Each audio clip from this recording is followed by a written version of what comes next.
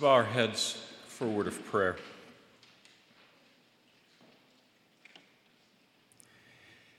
Heavenly Father, as we come before you this day, we come to fellowship, to sing hymns, pray, and to listen to your word. Lord, we pray that your word would speak to our hearts and our lives, that we would be mindful that your Spirit is working through your word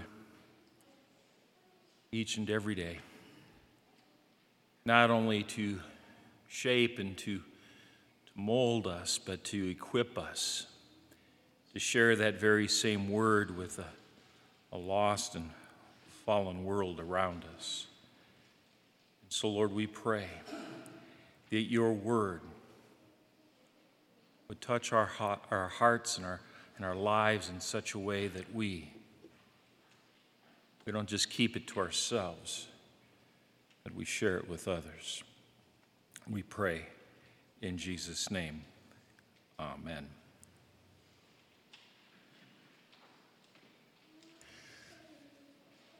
In our gospel lesson this day,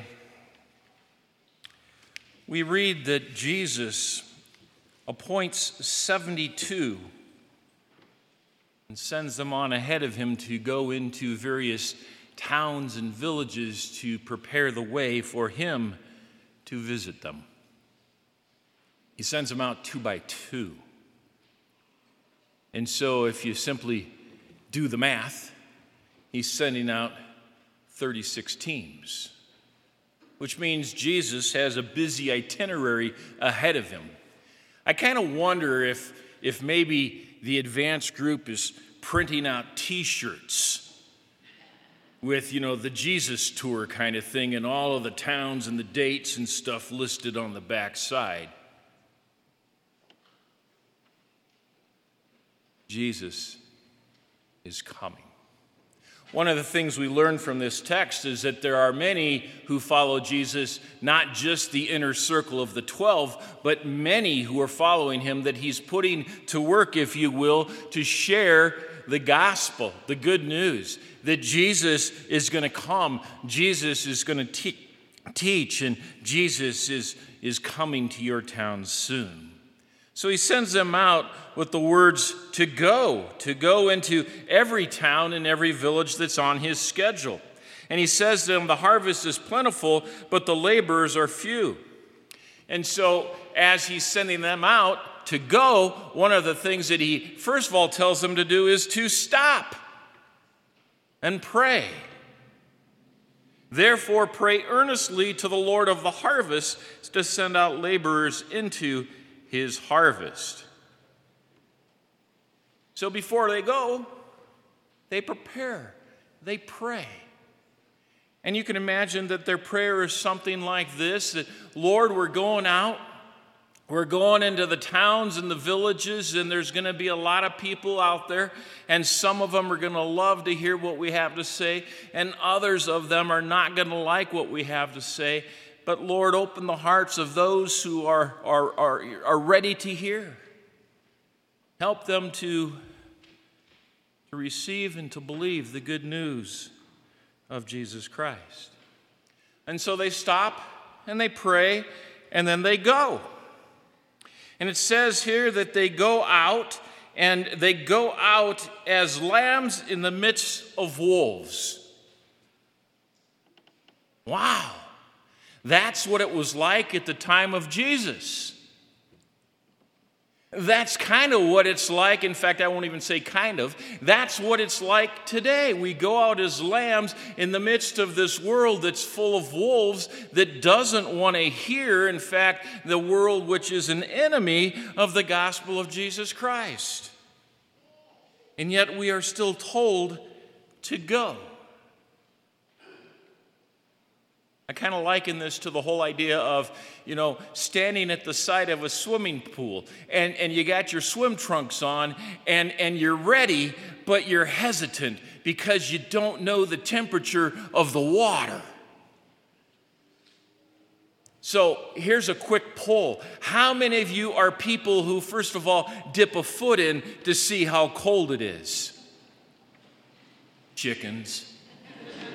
How many of you just dive in? Yeah, I'm a diver-inner. I'm going in the water one way or another, so why should I even bother dipping my toes in, right?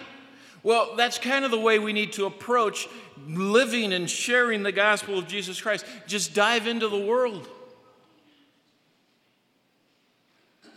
We're not supposed to really stop and take a measure of how many wolves are there, whether the water is fine or not, but we are told to go. And in fact, we're told to do it now, because later becomes never. It's kind of like standing at the pool. I dip my foot in. Aren't you coming in? Oh, maybe later. Oh, maybe later. And then after everybody else is kind of getting out of the pool, you go, oh, I guess maybe tomorrow. And you never get in the water. We can be procrastinators when we choose to be, and we can put off sharing the good news of the gospel of Jesus Christ because somehow the water's too cold, or it's not just right, or the time's not right. When Jesus says, do it now. And you see, when he sends them out, he tells them, carry no money bag, no knapsack, no sandals, greet no one on the road. Whatever house you enter, first say, peace be to this house. And a son of peace, stay there. Your peace will rest upon him. In other words, when we go, we are to trust the Lord with all of our heart. To trust the Lord with all of our heart means to lean not on our own understanding, as the psalmist reminds us, but rather to trust on the Lord's understanding and the Lord's way of doing things. Because you see, through us and through the gospel of Jesus Christ and the power of the Holy Spirit, God is at work.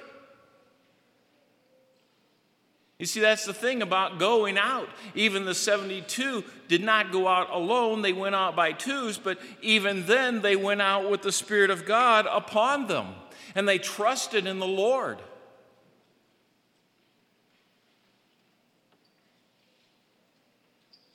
Whenever you enter a town and they receive you, eat what is set before you. Heal the sick and say to them, the kingdom of God has come near to you.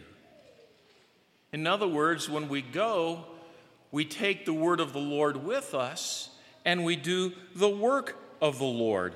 That is, to do the work of the Lord in such a way that they see Christ in us, that they see God in us, that they know that it's not simply us, but Christ working through us. To heal is not just the physical healing that God provides, but it's that spiritual healing. It's the reminder that when we go, what we do is we call people to repentance for their sins, and we offer that healing word of forgiveness to them. Now, the world at Jesus' time was apparently kind of like the world today, because there are people that are going to reject it. Welcome. I have a hard time understanding how people reject God's word, but they do. They reject it perhaps because they're wrapped up in their own way of life and their own way of doing things. And even those who might acknowledge that Christ is there still want to live life on their own terms. I love that one. I can live life the way I want to live it, and I can do the things I want to do because Jesus loves me.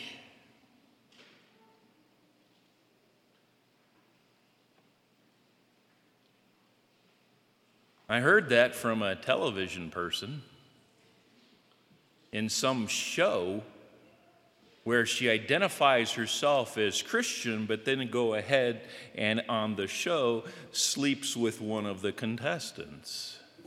Or maybe she's the contestant, and I don't know. And then she says, I can do it. Christ still loves me. Well, wait a minute. Christ certainly loves you, but do you love him? Because if you truly loved him, you wouldn't live the way you want to live. You would live the way Christ calls you to live as an example of his holiness and his goodness and his righteousness to the world.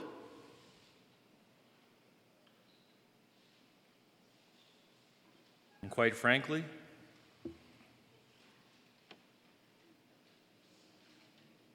the lack of that is what often keeps us as poor, miserable sinners from sharing the good news. Because we look at our own lives and we recognize how inadequate we are. Because we measure our lives against his holiness,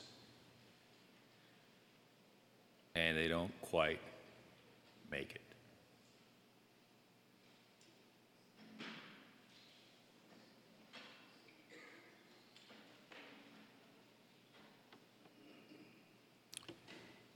We hear the woes in this gospel lesson.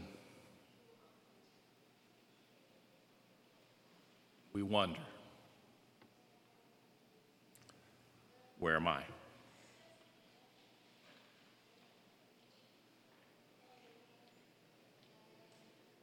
I've kind of sinned. I've said not so nice things to people at times.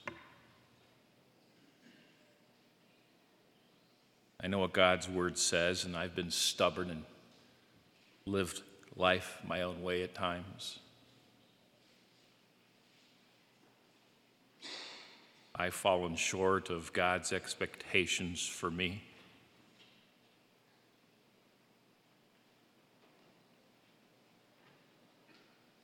So what do these woes mean?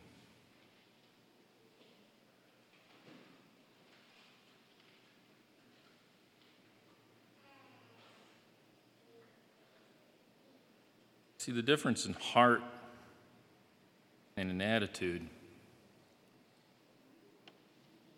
is that we, even though we sin,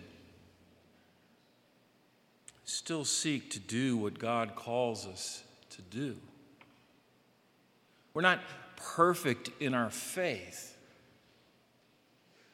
but you see, his strength is made perfect in our weaknesses. As we live and seek to do the Lord's will in our lives, and as we understand that we're not living by a cheap grace that simply says, Jesus loves me so I can live the way I want to, but rather Jesus loves me and he's changing my heart and my life to live for him so that I live no longer for myself and my own sinful, selfish desires, but I live for him who died on a cross for the forgiveness of my sins. And I do it because I understand the depth and the fullness of his love for me. It's not just a little trite saying or a cute little song we sing, but it's my salvation. It's my mindset. It's my heart.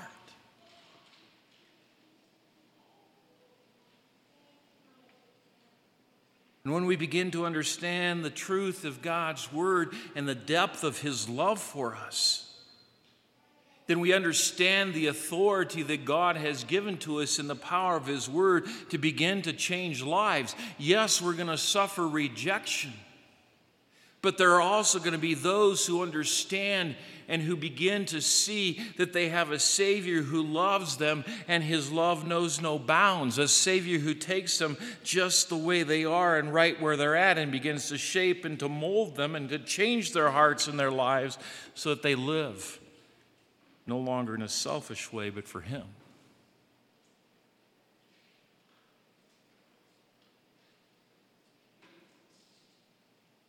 And yet,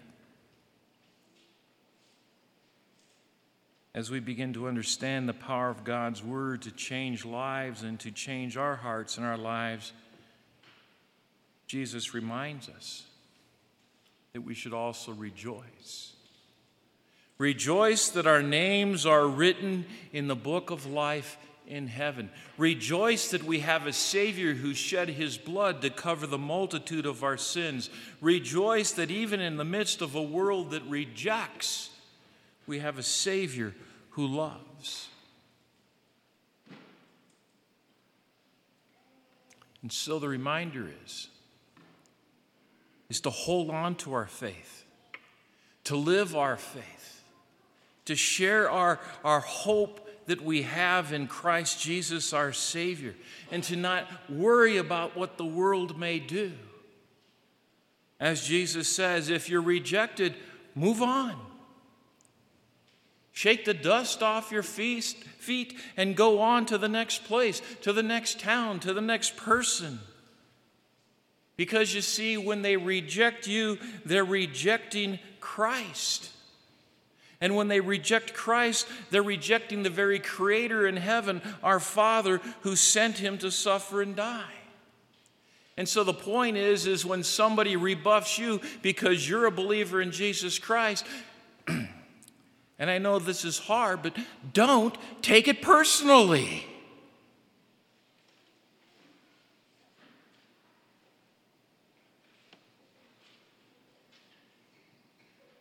Understand the way that the devil works.